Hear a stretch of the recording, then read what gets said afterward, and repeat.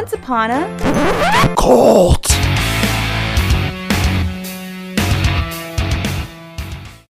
I had an accent in those days. Excuse me. I had an accent. I didn't talk as refined as I do now. And I says, hey, give me that breath. You understand? The one to lose weight. Not that I needed it for my girlfriend. She wouldn't give it to me. She says, you got to ohm. And I turn around and all my tough Italian friends are laying on the floor and they're doing, oh. They all sound like they have belly aches. Once upon a time, there was a chubby princess.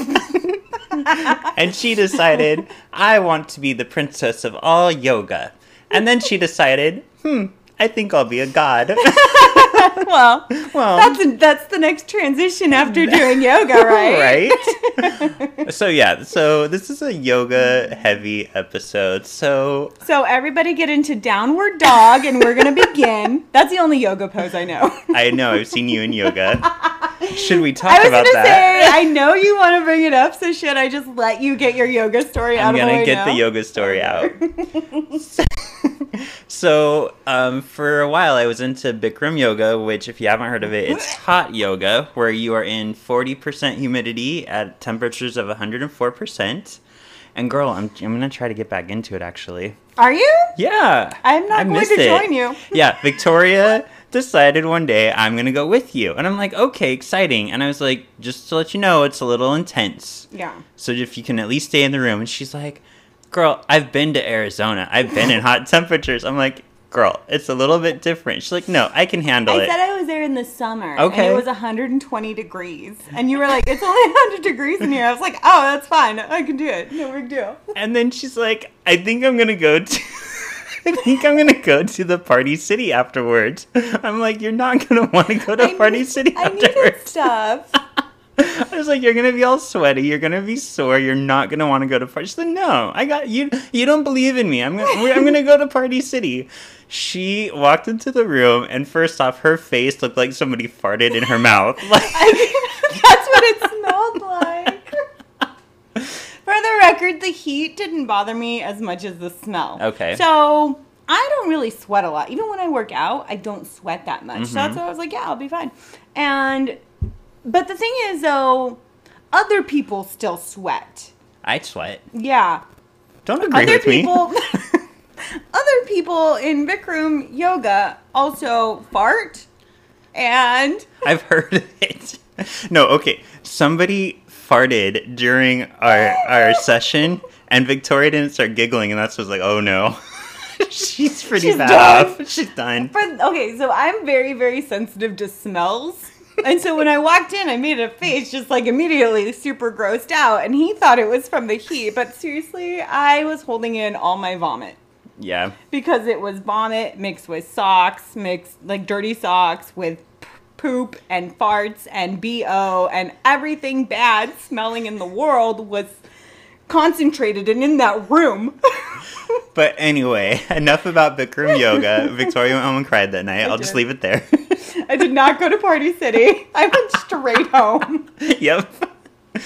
So, okay, we found out on an earlier episode that Heaven's Gate is Victoria's favorite podcast, and I laughed at her because she has a favorite podcast. Yeah. I now have, or not podcast, cult.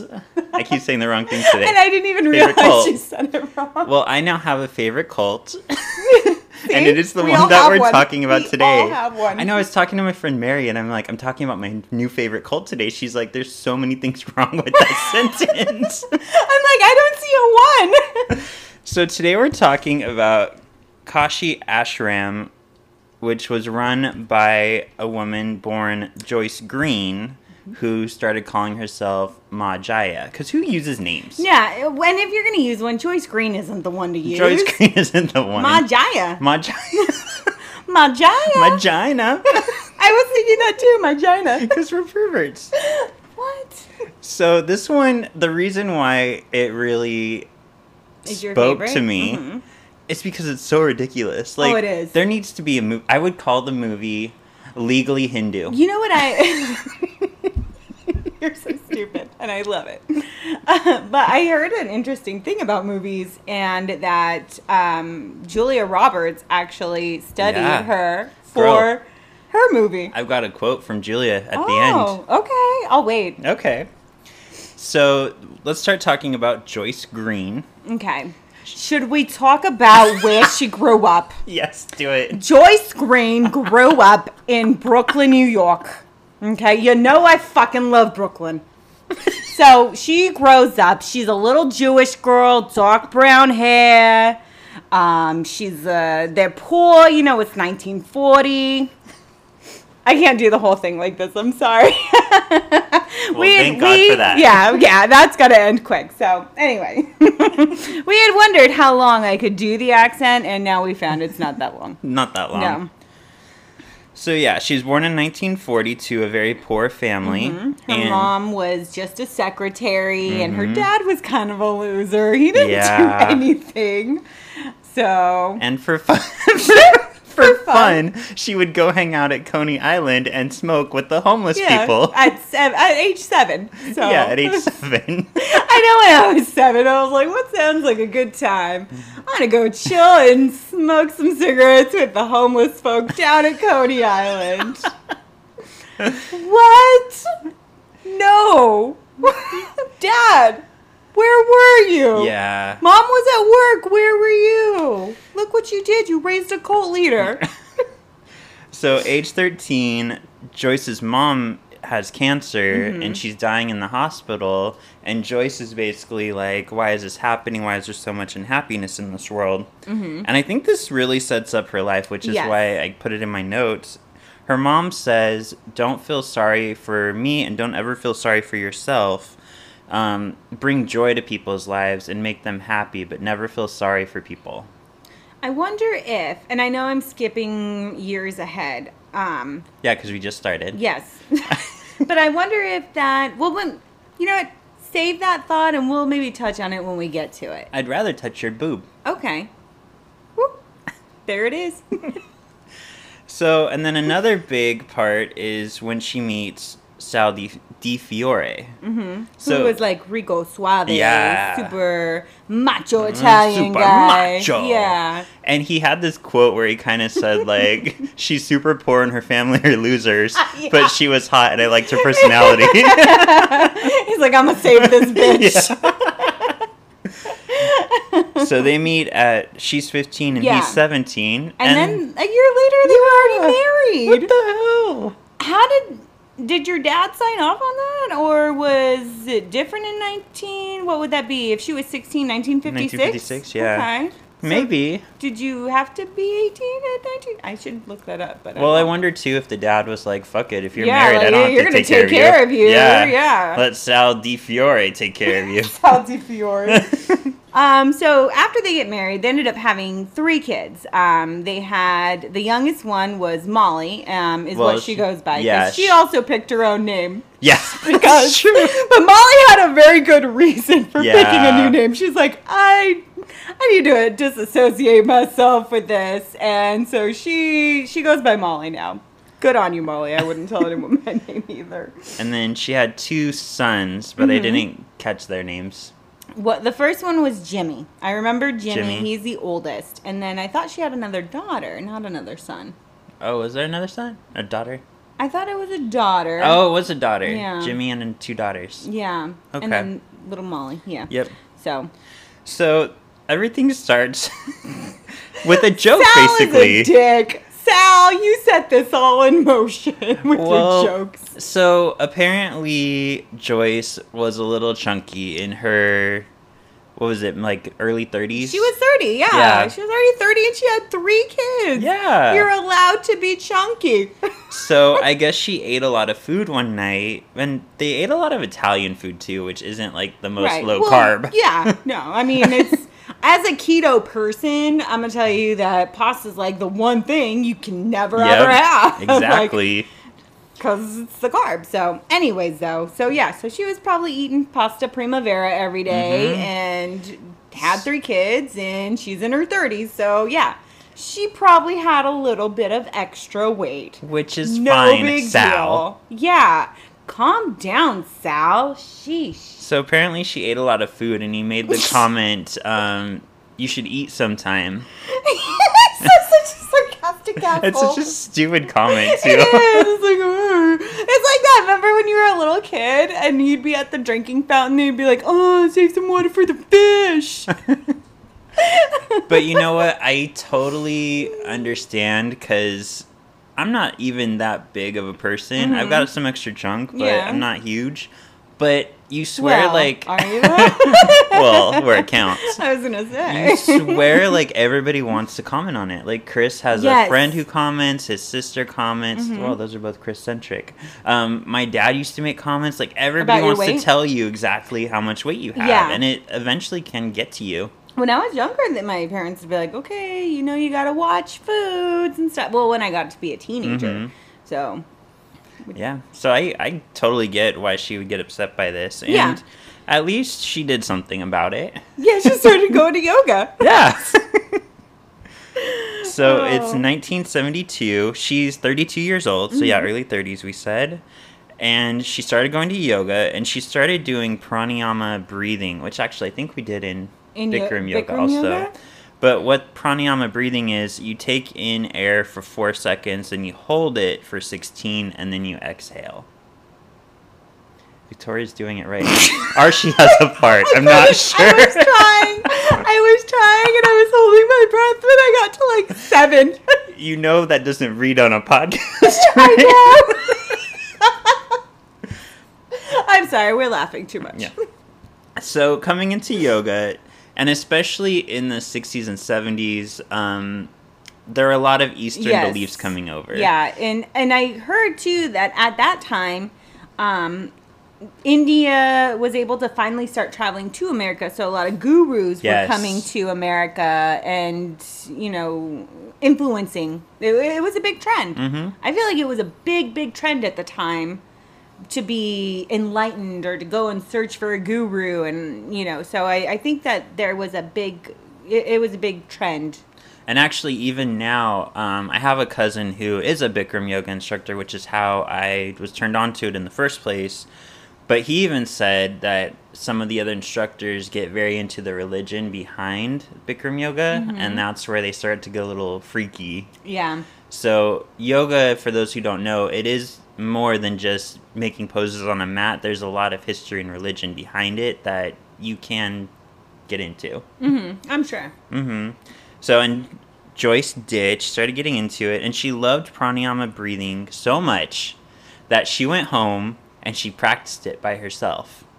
Until one day, there was a dragging noise as she was breathing, and the dragging got closer and closer, and all of a sudden, Jesus was there holding his cross. Because why wouldn't he travel with his cross? Right, yeah.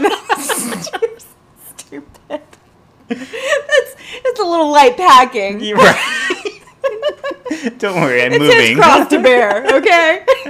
And then, according to her, what she said to Jesus upon first meeting him was, "I'm Jewish. What are you doing here?" Oh my God. Oh my God. Oh my Jesus. That's exactly what I would say. Like, what do you want, Jesus? Why are you here?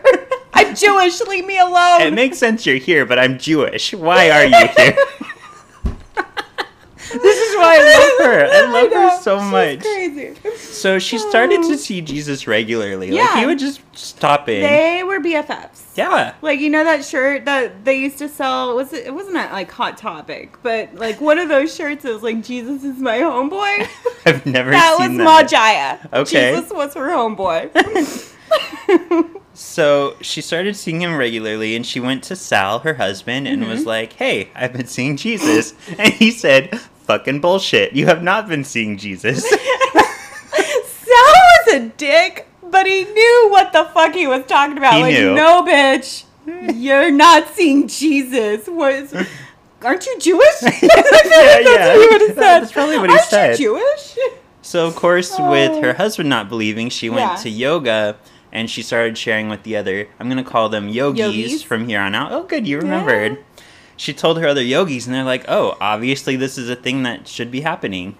So they all believed her, and I think this is really where we start to see Joyce understand what power she can have over people. And I think that's where she really got like, oh, this is a thing. And I had this thought because I was, excuse me, because I was listening to this and trying to think of how this almost relates to me in my life right now and our lives right now, because social media is so huge and makes such a big difference. I kind of wonder about like the idea of what things would have been like for Ma Jaya if she was around today with social media, you know. And it's something I think about, you know, every time we kind of do this, but I think about like people I follow, and I follow, you know, so some things that I'm like, I really like the spirituality this person kind of shares. God. I had the same thought. I know where you're going. Did you? What? Are you thinking of our mutual friend who's very spiritual and we... Not just that individual, but I was watching another thing on YouTube where they talk about, you know, different people in general doing spirituality videos on YouTube and how they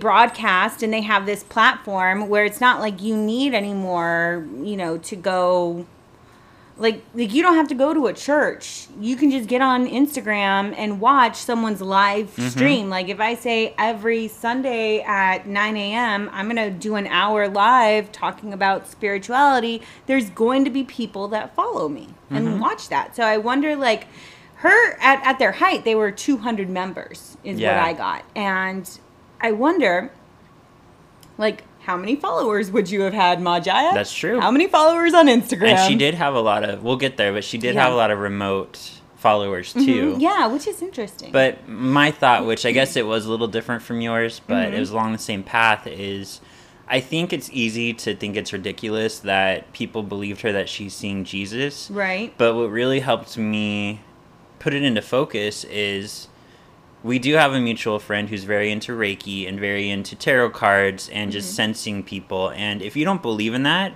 then it's easy to be like, oh, she's full of shit. This is all fake. But since we believe in it, if she were to come to us and say some outrageous claim, we might be more apt to believe it because... And these were her friends in yoga that she was going to with it. Her husband, who doesn't believe it, was like, yeah, no, bitch, you're crazy. Yeah. And then her friends are like, oh my gosh, Jesus came and said, what's up? Right. Tell me about it. Because even since getting back into my spirituality, like there was one day at work, I sensed somebody standing next to me at my coworker's desk. And the next day when she came in, I was like, there's a dude standing at your desk yesterday. She's like, are you fucking with me? You know I believe in that. I'm like, no, there was a dude standing at your desk and he didn't seem happy. She's like, that's so weird because 2 other people told me that. So, like, I think there is something to the stuff, and these are my beliefs, so... And you're entitled to that, and you know? I think we should respect other people. Right. Just like Sal, even though he doesn't believe in stuff, we still have to respect that, too. So we need to, as individuals in society, be respectful of other people's belief system, whether you agree with it or not, or whether there even is a belief system, you need to respect that. So, I think it goes both ways. So, just like you. Right after saying that, I'm going to get into the fun stuff. Because in 1973, let's set the scene. Yes. Saul is having a peaceful night of sleep. And suddenly he hears screaming. She didn't wake Sal up, did she? She didn't. Oh. No, she did. He hears screaming and he comes around his home. He finds his wife Joyce on the floor covered in blood. Oh my goodness. Right. Yes. And she's like, I've experienced stigmata. These are the same wounds that Jesus Christ was inflicted upon with nails through his hands. I have stigmata. Right, right. So what did Sal do? So Sal's like, no, you don't.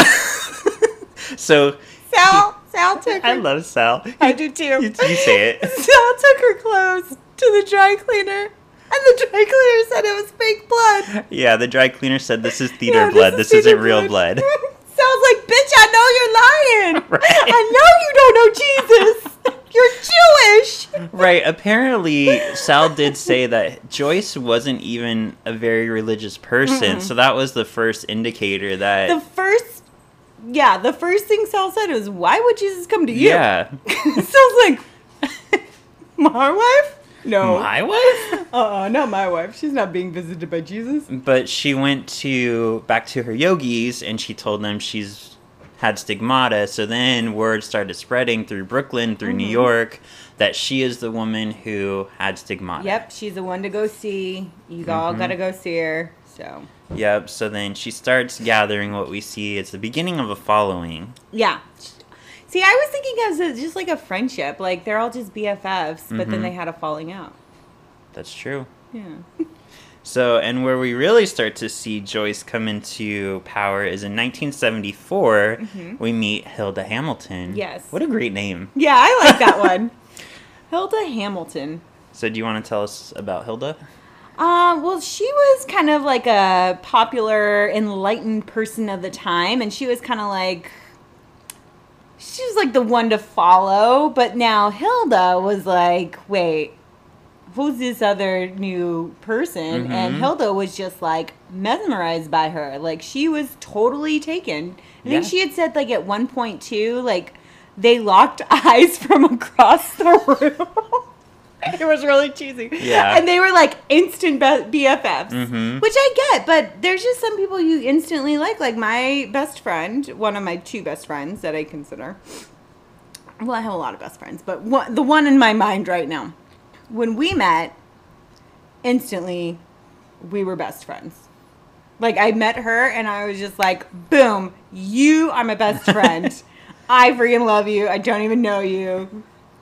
And we've been best friends for like 20 years almost. So it's like, I think that you do meet people. You and I have that kind of a relationship, too. When we met, it was just like, okay, I instantly like you. I instantly like you. We're going to be friends. So I think that she probably did, like, connect with her right away. But she, like, the way I heard it, it was very dramatic. Like, we locked eyes from across the room. And I knew that I was destined to be with this person. It was a divine connection. No, I agree with you. I think there is a spiritual aspect to people we meet and just feeling that connection. But it was a little crazy the way it was described.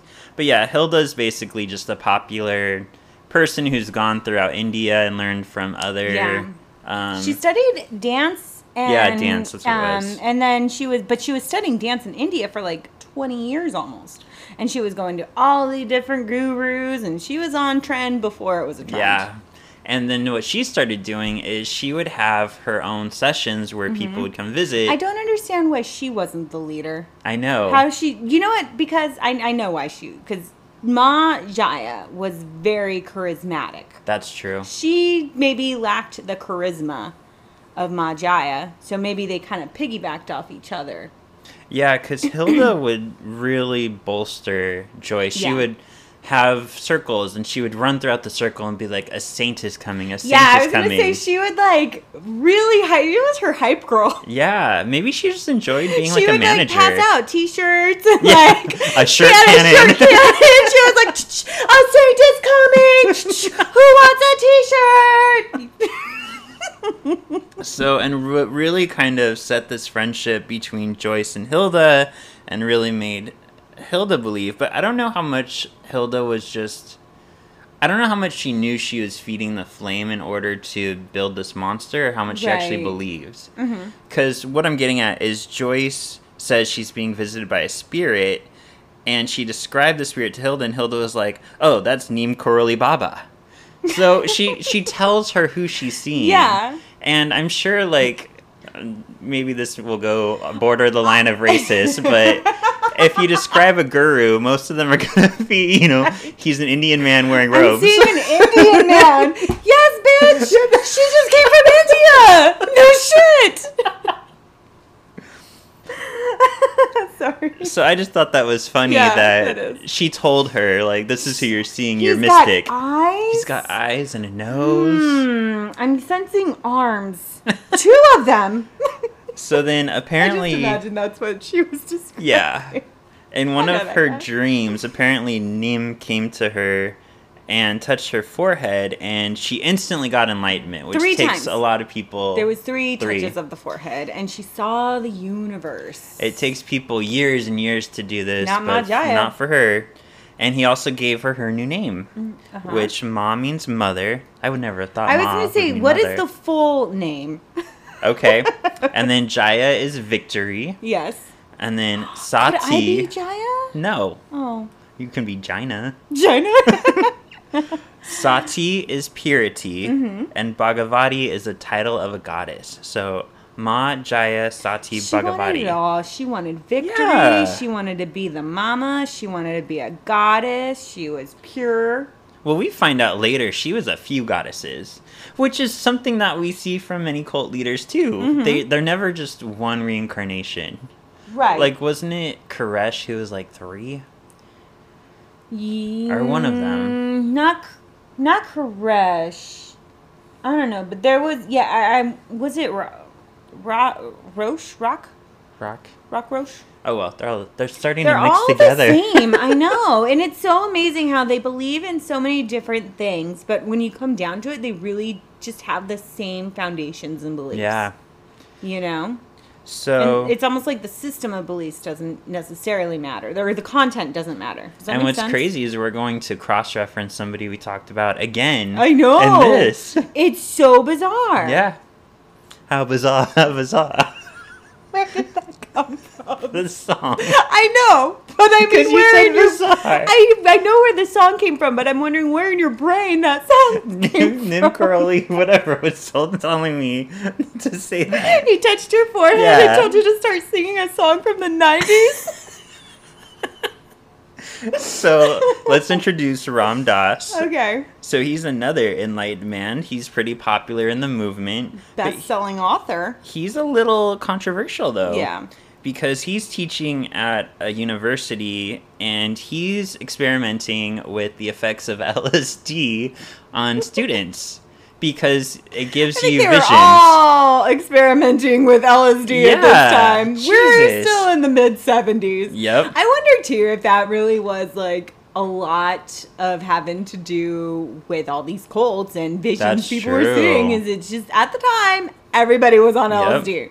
That's all it was. That's very true. So he's given LSD to students. There's no real, well, you're going to make fun of me for Yes. saying it that way, but there's no actual, like, medical experimentation set up. He's just giving it to them, calling it experiments, but there's no control group. There's no actual, like, experiment. I'm basically just giving drugs to my students. I want to see what happens. It's like, it's for research. It's gonna be a good time. You know, it's gonna be great. I'm gonna watch. Y'all take these drugs, and I'm gonna see what you do. So he gets fired. I don't know why. So he's traveling. He's kind of feeling lost, but he Yes. stops by New York on his way to say hi to Hilda. His other BFF. And Hilda's like, girl, you have to meet Yes. this girl because she's seeing your old guru. He's sitting right next to her. Girl, she's like talking to him right now. And then, like, I think, didn't he call her the first time, or he went to visit her the first time, and her first and immediate response was, "What do you want?" Yeah. I He could went just to see her imagine in her. person, and it was what you want. What do you want? What do you Oh my want? God. Oh my Jesus. What do you want? So, and apparently she told him details about Min's guru. The guy about with how he arms. ran the ashram, which again, I'm kind of like, is it really that different for Right. how to run one? Yeah. I don't know. It doesn't seem at this point like there's very concrete things. If he walks in and she's like, you know, you had an abortion when you were 13, even though you're a man, then that's a little more specific. Right. And I think, you know, she was probably just so charming with how vague she was. Yeah. The way she presented it was just like, oh my gosh. Yeah. Yes. Yeah, because when you want to believe, you And these are all reach. people that are wanting to believe, too. That's the thing we have to think about, too, with all of these cults, is that these are people that do want to believe for the most of it, or want to believe that they're doing something to better mankind, you know? So now we have this 30-something housewife who believes herself a prophet, paired up with Hilda and Ram Dass. So basically, we're taking all these followers quite and a just threesome. bunching them together. Yeah. And then what's happening at the same time is Ram is basically like, all other prophets in the West are false. You want to follow Ma. And then at the same time, Ma's like, I'm only here to pave the way for Ram. Right. They were BFFs. Yeah. They were like you and me, girl. We paved the way for each other. Yeah. Scary how much we keep talking about starting this cult. I know. Right? So, and they weren't a perfect couple, because if Ram upset her or refused to follow, Ma would control him. She would have another follower tell him she was bleeding from the mouth because of his distrust. Yeah. And it was like quarts of blood, too, not just a yeah, little. she would say, like, there was all kinds of blood and stuff coming out. And then Ram would tell people, I've seen it. I've seen her throw up this blood. She was a pathological liar. What? I know. Surprise, surprise. And, yeah, she would make other people lie for her, too. Yeah. She would really try to manipulate and control them so that they would start lying for her. Because she knew that she wasn't really spitting up a bunch of blood. Yeah, that's one thing that I wanted to ask you. Like, do you think she knows she's lying, or do you think she's convincing herself that this stuff is happening? That's a good question, because, and I genuinely don't know, because I do feel that pathological liars sincerely believe the lies that they tell. They convince themselves, in my opinion, that, no, that really happened, or, you know, like, I think that if you're a pathological liar, you convince yourself of that. I don't necessarily know in her case if she would have been, if she knew she was lying or not. Okay. So I don't know if she thought of herself as a pathological liar. Well, but I don't think anyone that's a pathological liar knows they're a pathological liar. That's a good point. Yeah. So in 1975, that's when Ma starts telling people she's Kali, who is the goddess of life and death. She tells them that she's Artemis, which is the Greek goddess of the sun or the hunt. She's, one of those. Yeah. And among many other gods. And at one point, she even claimed that she could bring cancer out of people into herself. Right. So she had all these tumors inside her, but she could pray them away. Yes. Yeah. Think that was karma? Wow, you went there. I did. I'm sorry. Anyways. And then this was what really, like, it made me laugh out loud, and I texted you right away. Yes. So... So she's saying that Ma Jaya says that she can go into trances, but she leaves her body, and when she comes back, it feels like 1,000 razors. It's so painful. But what could fix something like that? There has to be a cure for 1,000 razors stabbing you at once, right? So she tells her people to try to help her not go into these trances, because she can't stand this pain. Yes, so I can't imagine. I almost wonder if she told Hilda, like, hey, give me this necklace, because that set her up perfectly. Yeah.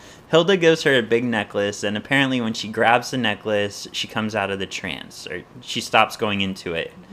So then she tells everybody, I can't. She says, maybe gold will weigh me down so I don't go into these trances, so you all need to buy me gold. Right, But my skin can't take impurity, so the gold has to be at least 16 carats, or I can't wear it. 18. Yeah, I keep saying 16, carats. but yeah, 18. Yeah. So now she has these people buying her gold. She knew what she was doing. She did. She was a smart girl from Brooklyn, and she knew what she was doing. But these people were still like, oh yeah, that makes sense. Yeah. No, I know. It's like, oh, you need jewelry? Yeah, that'll... Okay. Yeah. No, that'll hold you down. But... Was she floating? Right? Did they, like, envision... What did they envision her as, like, leaving her body? Like, I'm wondering. Yeah, that's what it was. But the gold was going to hold her body that was on the ground. It was going to hold... I'm just trying to get the visual of, like, what the gold is going to do. I don't know. It just makes sense. Why do you have to question things? I don't know. I'm sorry. I'm being a Sal over here. Sour Sal. So we start seeing this pattern, because I think one thing with Ma is she's good at bringing people in, but not with keeping them. Right. And one of the first major people who leaves is actually Ram Dass. So, and the reason for this is he starts... Well, before that happened, her husband actually left her. Well, yeah. He had left a while ago. He and 2 of the kids. Not 3, because she had 3 kids. She does Molly with her. Yeah, Molly. Poor Molly. Poor Molly. I know. She had it the worst. So, Ram starts to grow disillusioned because he sees the background of what's going on with Ma. He sees her tantrums. He sees... But they were also BFFs. Yeah. And he kind of came out later and said, you know, after they had their falling out, which I'm going to assume was over shoes. I'm just saying. And people are pretty sure they were sleeping together, but there's no actual... I don't think so. Well, he wouldn't say whether they were sleeping together or Right. not, and she would say She she's would deny married. it. Yeah. I got this gay BFF vibe. Okay. That's what I got. That's why you think it's about the shoes? That's why I say it was about shoes. It's Okay. always over shoes. So what's scary is when he decides to leave, she does not like this because No. she's a controlling person. Right. So she has people stalk him. Do you think she was like fine with him leaving but didn't want him saying like, oh, she's a freaking liar, and that's really why she wanted to keep him? Or she genuinely was like, no, that's my friend and I want to keep our friendship? I don't think it was either. I think it's more of a control thing. Like, how dare you leave me? Okay. And, well, I think it was a little of the friendship, too, because she was trying to get him to come back. Right. She would have her followers call him and say that she's bleeding from the mouth, But and she's not stopping. But she's like, nah, I've seen that shit. It didn't happen. Yeah. Well, yeah, that's the funny thing. Victoria just mentioned it. Ram Dass came out later, and he's like, yeah, she took me to show her bleeding from the mouth once. And he said, she turned away from him, but he could see a little bit of pink fluid came out, but she threw it away right away. He couldn't look at it. You can't look. Yeah, so I'm like, did you eat some strawberry jello? So it sounded pretty bad. Yeah. That's why I love her, though. It's a mess. Because she's from Brooklyn. She's Yeah. wearing a bunch of tacky jewelry. Oh, She she's has so these tacky. outlandish lies. She's wonderful. And she's vulgar. Yeah, she is. Can we talk about how vulgar she is for Talk a minute? about it. Yeah, she was like, she'd curse, she'd gamble. She was just a mess. She was a mess. Mhm. And I do love it. So, Ram, like Victoria said, he's a writer. So he writes a whole book disavowing Ma. And this book is It's a bestseller. It's a bestseller. To this day, there's 2 million copies that have sold. Wow. I want to read it. I know, I thought the same thing. I'm like, I'm going to buy that book. So Ma Jaya starts to see a dangerous schism happening within her people who believe the book and people who don't. Mm-hmm. But strangely, a lot of people don't leave, though. As much as they may or may not believe it, they want to stay. Yeah, that's always the interesting thing to me. But I think, I guess it's gotta feel very scary, the thought of leaving. Yeah, because it's this what is do their you life. have? This is your life as you know it. You're completely abandoning your life, and it's like, well, I don't know what's out there. Here, I know at least what I have. Mm-hmm. You don't know if you're gonna get a job or have a home. What are you gonna do if you walk out? Where are you gonna go? Exactly. And a lot of these people have kids or spouses who are involved in it. So then it comes to, What do I do leave now? them? Yeah. Mm-hmm. So she decides, well, what's the best thing to do? Almost like a divorce. Yeah. Yeah. Mm-hmm. She decides what's the best to do when people may not be believing, so she moves to Florida. That's what you do. Florida with that accent, of course. So Ma Jaya finds a large bit of land that they rent from A dentist. a dentist, of Yeah. all things. And they move in, and she has her people start building a community there. It got up to, like you said, about 200 people. And this was around what time? Around 1976, I want to say. Uh-huh. Which was the time of Jim Jones. What? So yeah, Jim Jones, we've seen in 2 other podcasts, including this one. He has an effect on these other leaders. He does. Mm-hmm. I wonder if that was because... I wonder if Jim Jones had an effect on other leaders because of size or because of how it ended. I'm sure how it ended was one thing, but I get the sense more... Because from the ones that I've heard that were like, oh, that happened. It's like... Because Waco was one, Yeah. I think, that was influenced... not the cult was influenced by them, but the FBI was influenced Yes. to watch them. So that was a thing. So I'm wondering if it was media attention was like, oh shoot, I see how that group is being treated. I don't want my group to be treated like that. Or do you think it's, I see this leader and what do you think they took from Jim Jones? Well, I think it's That's different what I don't get. per leader, because what's his name? Koresh. Mm-hmm. He took it as wow, look at the power I can have on people, I feel. Mm-hmm. But where Jaya comes in is I think she gets more afraid of, oh no, if they're looking at this cult, they're going to come sniffing at mine. Right, which I think there was another cult we had heard, which was a similar story. Mm-hmm. They were afraid of the other cult being, now we're going to get negative attention. And then we saw Doe from Heaven's Gate see Koresh, and he wanted that sort of ending. That was interesting. That ending and also that devotion to him. He wanted to know his people would die for him. Right. So, don't you think, though, too, which is interesting to me, is you guys as leaders, you all did see how it ended with Jim Jones, right? Right. But, right? Yeah.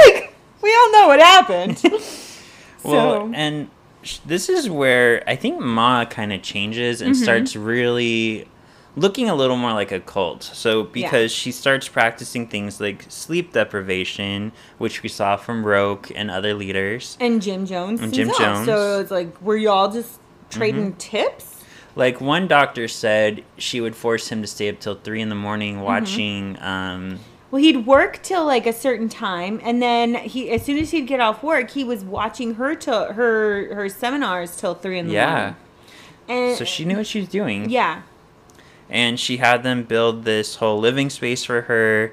A lot of people saw it as kind of a whole like nirvana to kind of their belief because it was a place that they didn't have any outside distractions. Right. It was all about yoga and meditation but that quickly kind of changed because now she's starting to ask for higher donations from people within the home she needed and more without. gold. Yeah, she needed more gold. Yeah, she's asking for donations. She needed some earrings to go with that necklace and bracelet. She's asking for people to pay for her trips. This woman's spoiled. Her gambling. That's a big thing. She's a gambler. She was a big gambler. That was her one night alone. She dropped between 20 to 30 grand. Yeah, and it was the ashram's money, not hers, that she used. So that, and she was making, what, 100K, I think? Yeah, her allowance was 100K. That's crazy. Yeah, a year or something. So Jim... that's a salary, though. That's a nice salary, especially in 1980 or whatever year we're at. She's not paying for gas to go to work. She's not paying child support. She's not paying child support. She didn't take care of those kids. So, Mama was just like, fuck it, I'm doing me. Right? So, yeah, Jim Jones happens in 78. She gets afraid that she's going to be outed as a cult leader. So, in 1979, she decides, what's the best way to hide that this is a cult? I'm going to make a school. I'm going to call it the River School, and I'm going to teach kids. Yep. I do have to say, though, we talked about this on last episode, seeing through the eyes of a woman cult leader. Yes. This actually isn't a terrible cult. I think she did a lot of good, but there was, of course, the bad. She did bad, but I wonder if it's like she did the bad so much just in her personal life, because a lot of her bad I felt was there. It was a lot of self-damage and damage to her children. No, because she did hurt other people. She hurt other people by taking their kids and stuff. I mean, we haven't even gotten into we haven't gotten there. That, but I think 1980 is when she starts going off the rampage. Isn't that what they call it? The rampage years? The rampage years. Yeah. So let's get into it. Let's get into the rampage years. It starts in 1980. She meets her new husband, Suze Cho. He's a martial arts expert from Korea. They marry in 1980 and they meet in 80 and marry in 81. Yeah. She moves quick. She does move quick. I was going to say, when she was young, she moved quick, too, with Sal. Yeah. So she keeps trying to get pregnant with Suze, and this is what's going to lead to some of the issues. Isn't she like 50 at this? No, she'd be almost 40 at this point. She was born in 1940, and we're in 81, so she's 41 years old. Yeah, and she keeps having miscarriages, so that may be because you're she's getting up 41 years old. So part of the beginning of the problem is in 81, Ma promises her then 14-year-old daughter to an adult man for marriage. Yeah. Which is like, what? Yeah. The daughter was 14 and the gentleman was 25. Okay. So what were you thinking, Ma? Yeah, and even the followers were kind of like, wait, what? Yeah. Why? Right. And then that became, though, a thing. Yeah. Is that she would marry followers to each other. And age was nothing. You know, I don't know if her daughter was the only young one. She was the only young one that I heard.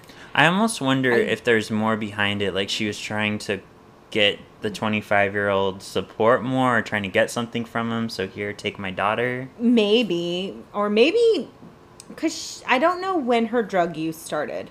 Yeah. So you don't know. Maybe I don't know. It was an exchange, you know, like, or it was done while she was high. Maybe. You know? We don't know.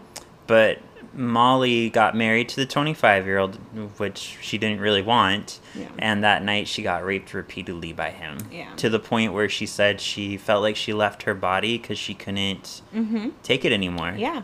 Yeah, she completely blocked it from her memory, she said. Yeah, she did. And we'll get back to when it was revealed when all the memories came back. But do you want to talk to us about what's going on with the babies since she can't have any? Yeah, so she basically decides that she wants to be a mother. So lucky for her, it worked out that a couple in the commune had actually come to her because they wanted to ask for permission to have a baby. Oh yeah, let's talk about that real quick. Yeah, I was gonna say, because she didn't allow that. Yeah, people had to ask permission to even have sex to try to have a baby. Right. I think she did it to know exactly who's having a baby and when, so she could swoop in. That's a good idea. I didn't even think about it that way. I just thought it was part of her. There's always a sex aspect. It's either no sex or sex all the time. We can't just have a regular sex life in any of these cults. It's always got to be one extreme or the other. So I just thought it went along with, part of being a cult. It's either none or all. I think if I was to be in a cult, though, I don't want to be in a no sex cult. I want to be in a sex cult. Give it to me, baby.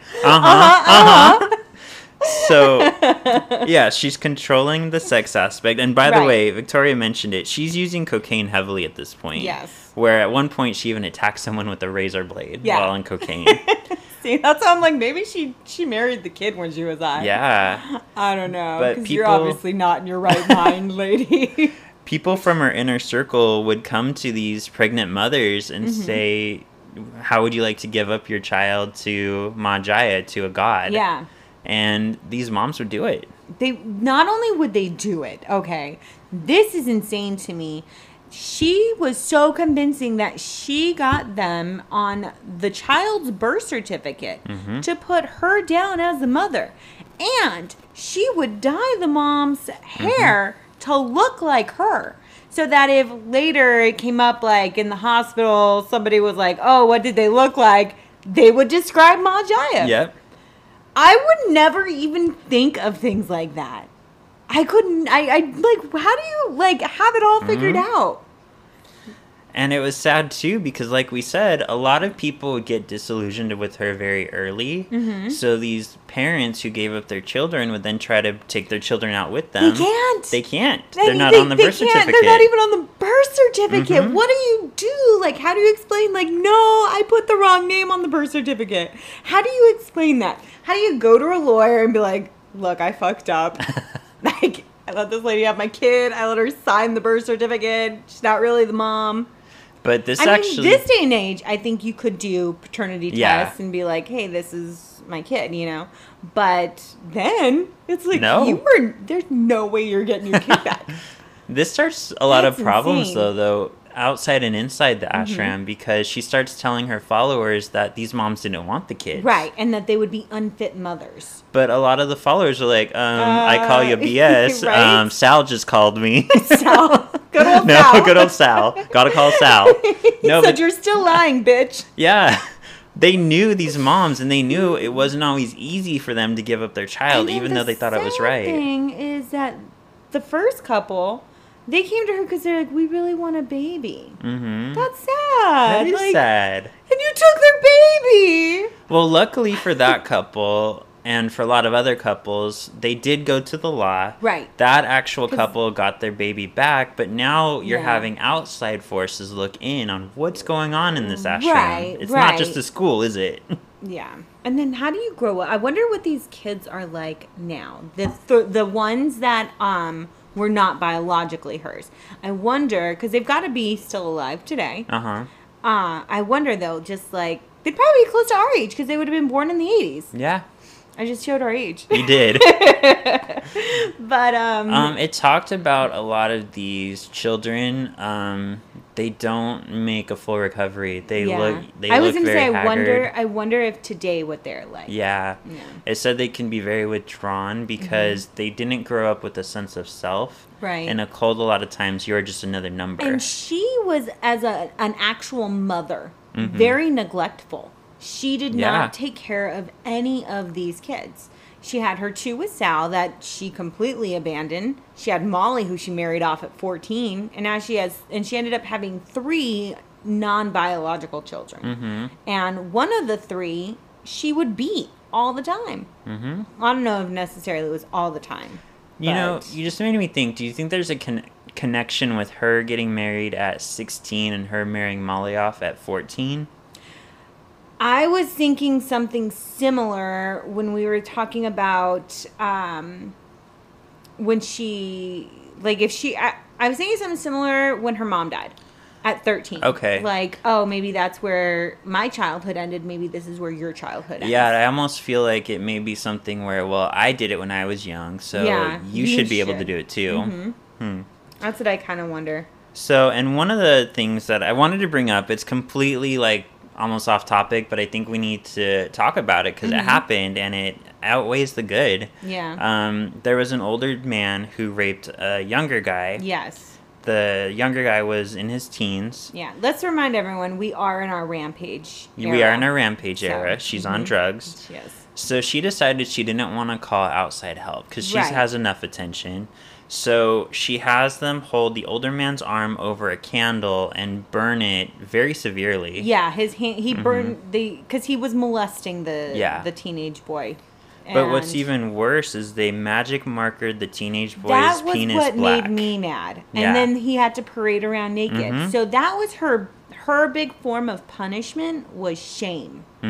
So yeah, I was like, I somewhat understand burning the guy's hand. Like, don't. This is a reminder, is what she told him, to never touch somebody inappropriately again. I'm kind of all for that. Go ahead, burn that motherfucker's hand. He touched that kid. Go ahead, burn his hand off. Don't let him touch kids again. I still think he should have been turned in, but whatever. Yeah. Anyways, why are we shaming the child? Yeah. He was the victim. He was the victim. I don't understand that part. So that I didn't agree with, and I thought, you know what, Ma, you kind of suck. So on a positive note, though, she was a big advocate for especially the LGBTQ community and for women's rights. She actually, at the time, AIDS was so new, the Pope refused to acknowledge it. Right. So she actually took a book of pictures of AIDS victims to the Pope, but she wasn't granted a hearing with him. So she waited hours in line just to see him like anybody else, and she showed him the book. And I don't know if it can be directly attributed to her. It's strongly possible that it is, but shortly after she showed him that book, he recognized AIDS as a real issue. Right. So I guess what I'm trying to say is there's no evidence that her showing the book changed his mind, but... There's no evidence of either way. Yeah. But it changed shortly after she showed him. But at the same time, the whole world kind of found out about AIDS at that time. So, you know. But I wonder, too, because she had been getting some pretty bad press up until this point. So I do wonder where her intentions were. Yeah. If they were genuine, or it's like, oh, we need to save face. That's true. Let me grab this group that nobody's paying attention to and do something for them. Yeah. Because actually, she actually raised millions of dollars. Even only about 8 years ago, around the time the whole, Chick-fil-A gay thing was going on, there was a company that said that if we market more towards gay people, there's a whole business model there. Yeah. If we accept gay, then we get all their money, basically. I'm saying that in a very very mean way, but... No. And we've seen a lot of businesses do that. Like when Anthony and I you go to the Citadel, every store had pride clothes in their windows now. Yeah. So I could see where she would be like, hey, if I support these gays, I'm going to get a lot more support out of it. Right. And then, too, I think it's just, like you said, more support out of it, just... So Go follow me. some of what we talked about earlier is attributed to Sal Conti, another Sal, not the Sal Not who her she married. ex-husband, yeah. He was in her inner circle, and he's the one who talked a lot about her gambling issue. Mm-hmm. And it was kind of sad because he was very devoted to her until he became part of his inner circle and saw the true face of Joyce. But one thing he talked about was, you talked about it, Vicky, is one of her children, who wasn't her children, Mm-hmm. she accused him of having sex with a girl in the ashram. Right. Which there was no evidence proof. either way. Right. So she had him beaten with socks filled with rocks. Mm-hmm. But then That she wasn't wanted good to see enough. it. Yeah, she had to see it. Because the first time, this kid, he was like 13 at the time, right? He was young. So the first time she has him attacked by men that are in hoods or masks, and so he doesn't know who it is. Mm-hmm. And they beat him with socks and rocks. And then she was like, yeah, that's not good enough. I need to see it. And I guess, like, I heard, like, she could be yelling, like, from her window, hit him harder. Hit him harder. Like, what? Mm-hmm. And that's what caused Sal to leave But the seeing crazy, this. well, that, yeah, and then the crazy thing, too, is that, okay, you married your daughter off at 14. You're mad that your son, quote unquote, is having sex at 13? It's true. Where can you get that mad if you were marrying off your daughter to be raped? Like, But you know what the difference is? Drugs. Is she controlled her daughter being married. She didn't yes. control her son. Oh, Mhm. very good point. I think that's the difference. You right, boo. I know. So, I mean, there's a lot that happened, but we kind of narrowed it down to a few things. So, fast forward, she actually just died in April of 2012 to pancreatic cancer. What? So she didn't pray that didn't cancer pray away. her cancer away? She could pray everyone's cancer away. Mhm. I thought how could she die from cancer? And what's crazy is even after all this negative press and the lawsuits from moms who have lost their children. They actually ended up, though, in the 90s, I think, getting back on track is what I heard. Okay. Like, they were more profitable again, and there's people now that still practice. They do. Yeah.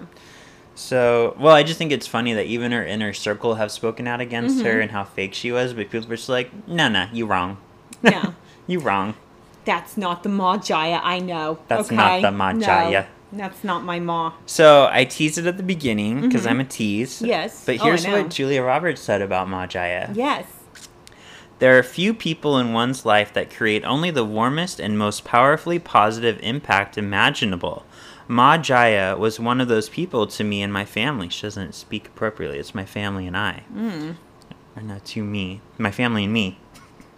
She was a beautiful person who shined with love and understanding in all ways. Her transition was deeply sad news, and yet, as with all she did, it brought me even closer to her words and her teachings. Interesting. And Arlo Guthrie, the singer, also met her. Oh. And he said, I've met a lot of people that were very important. Some were nuts, and some were great, and some were a little bit of both. But I can honestly say no one I ever met in my entire life was as funny and as sincere and as courageous and as unapologetic as she was. That's not true. I'm all those things. No, you're not. I am unapologetic. You're a straight up bitch. Yeah, I'm unapologetic. I'm funny. So yeah, this is a crazy story about how a 35-year-old housewife became a god, basically, because her husband told her she was fat. The end. The end. Husbands, don't call your wives fat. They're going to join yoga and start a cult, okay? Right? So just remember that next time you want to call your wife fat. So speaking of next time, Yes. what are we talking about next week? What are we doing? It's Mankind United. That sounds hot. Is that like a big gay party? Yes. Yes, it is. Yes. It's a big gay cult. Yeah. It's the. And you thought this was going to be your favorite. I'm actually just kidding. I have not read anything up yet on Mankind United. Okay. So we'll see what they're all about, huh? I don't know. She's my favorite so far. I love I my Jaya. know. I know you do. I see it in your face how much you love my Jaya. All right. I love her name. Right?